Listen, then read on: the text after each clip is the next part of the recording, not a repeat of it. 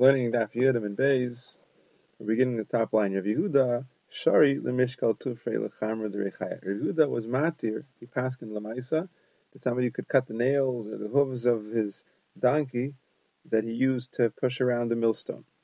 We saw yesterday Machmirim. Yehuda was Mekel. He held that was a tzarech of the Moed, that the chamor should be able to work more efficiently and grind whatever it is that he's grinding more efficiently. He also allowed to be making to stand up the richaim, to put up the different stones of the mill, and to build, to put together, to construct certain parts of the mill, and to build the ama, the bottom, like the base, where the richaim, the mill, would sit on top of it, and to build a corral for the animals. In other words, all these things apparently are considered a tzorech for the Moed. They're not considered to be a ma'aseh uman, so he's mad to them. Rabba shar l'seruke susya. Rabba allowed combing out the hair of the horse, meaning to say that there's things stuck in there and it's painful and it hinders the effectiveness and the mobility, I guess, of the horse. And he's doing things for you, and he's carrying you around, and he's going to do it better. And even though on Shabbos it might have been aser because of the psikresha, and it might draw blood, so that's mutter. He also allowed building an akarpita, it's like a trough for feeding the animals. Again, and to build an itztaba, a little stone place to sit. So again, it's a tzarech for the Moed, and it's a ma'aseh hadyot. So these things are mutter. Rava was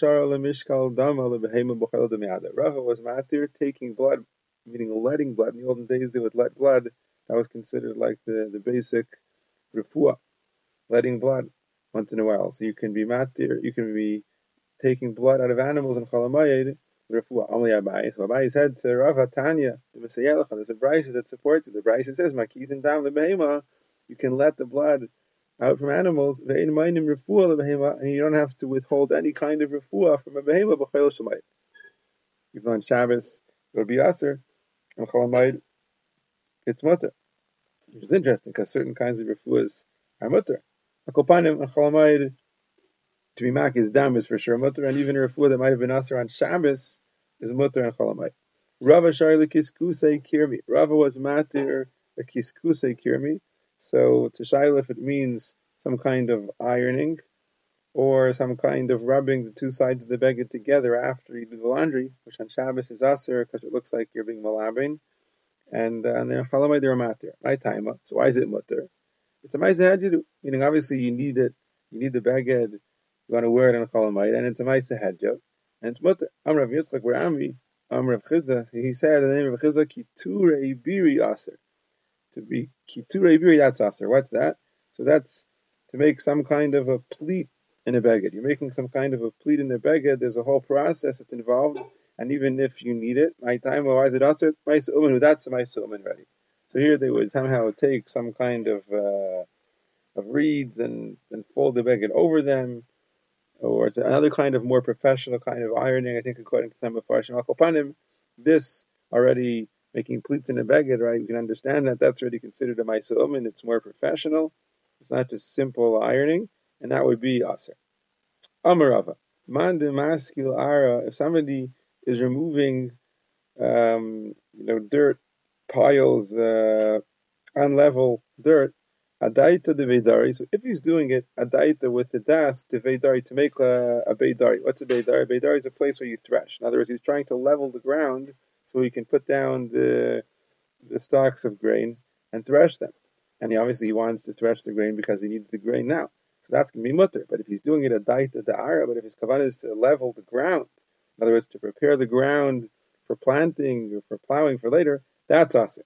So heichidami, so how do you tell? In other words, when is it considered that you're doing it for threshing? And when do we say it's considered, or it looks like you're doing it for the ground? Mulya b'mulya v'natza b'natza. If you take the dirt from one mound and you put it around the mound, meaning, I guess the mound reached a point, and you remove from the top and you put it around, so you've now more or less leveled out a little bit that mound, flattened it a little bit.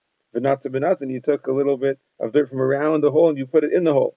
So again, you've more or less leveled out a little bit that area where there was a hole, where there was a little bit of a pit, but you did not make a major difference in the entire field. So that's a daita devedari. That's consider that your das is to thresh there and it's mutter.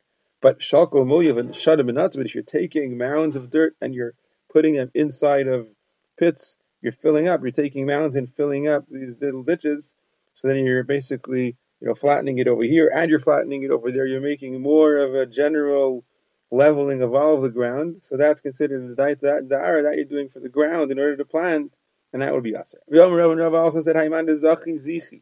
The person is collecting wood, picking up pieces of wood and things from the field. If he's doing it at daita tzifi, if he's doing it because he needs the wood, he's dashes, he wants wood for fuel, for firewood or whatever. Sorry, so it's mutter adaita da'ara. But if he's doing it because he wants to clear the ground, again, he wants to be able to plow and plant the ground afterwards, that's aser.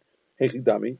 So again, how do you tell whether he's doing it for the wood or whether he's doing it for the ground? Shakil Rav, if he's taking big logs, Vishavik Zitrin, he's leaving behind the small ones, so then it's a daita TV. So then he's doing it for the wood.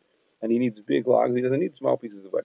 But Shakil Rav, if he's picking up everything, he's taking big ones and small ones, even the small ones that he can't really use, a daita da'ar. So that's obviously for the sake of the ground. He wants the ground to be cleared, and that will be awesome. Also said, somebody opens up the dam and he lets the water flow through his field. So it's obviously a field he's not allowed to water.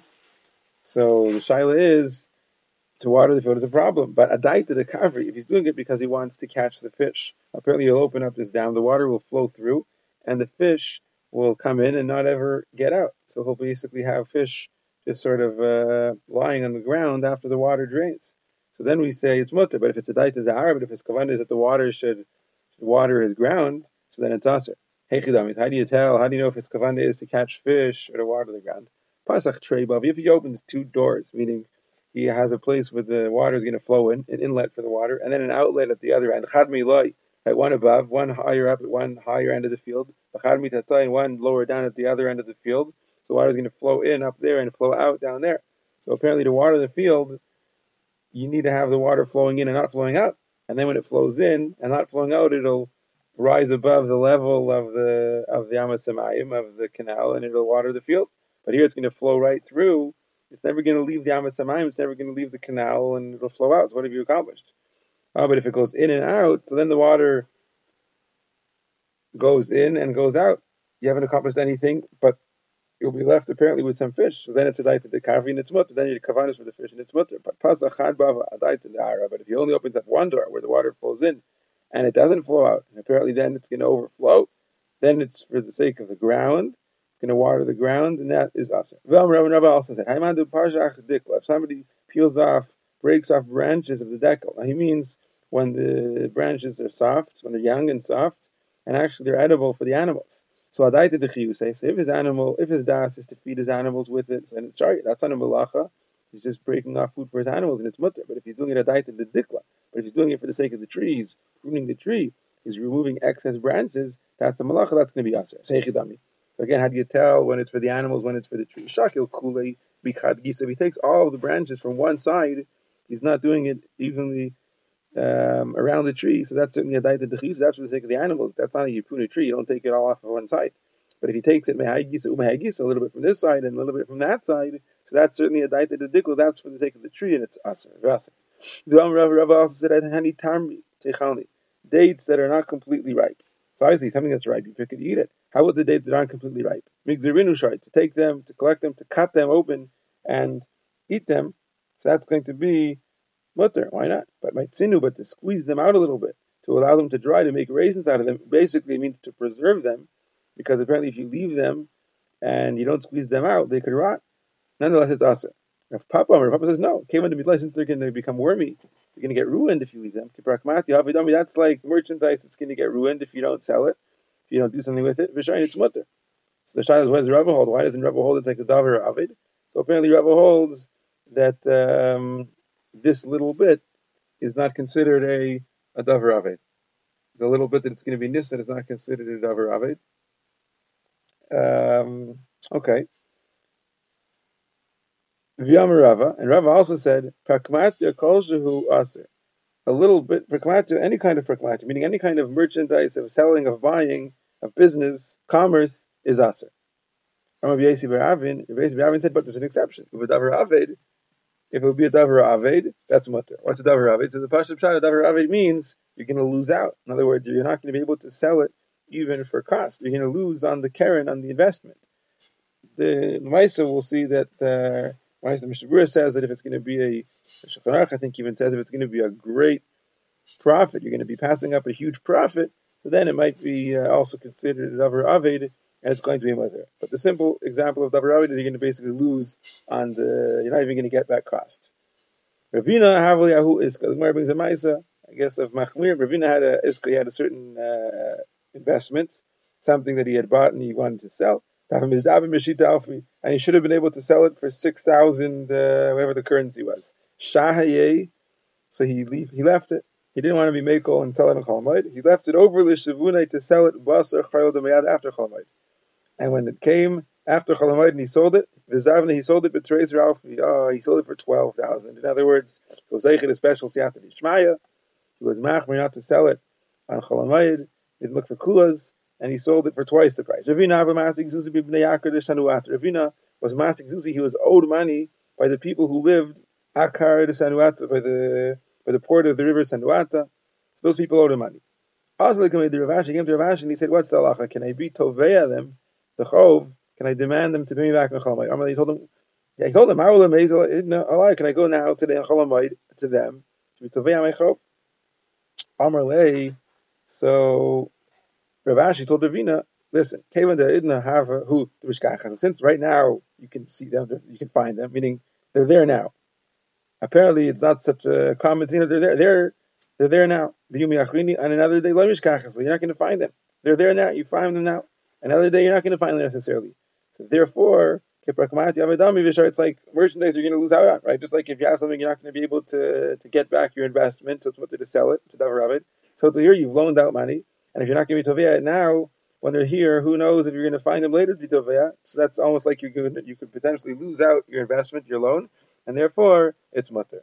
And the Gemara says there's a raya to this because it says in the Bryce a similar thing to Gabi Avodah meaning Gabi Goyim. It says Holchin Yerid Shel Goyim. You can go to Yerid, to a market place of Goyim on their holiday.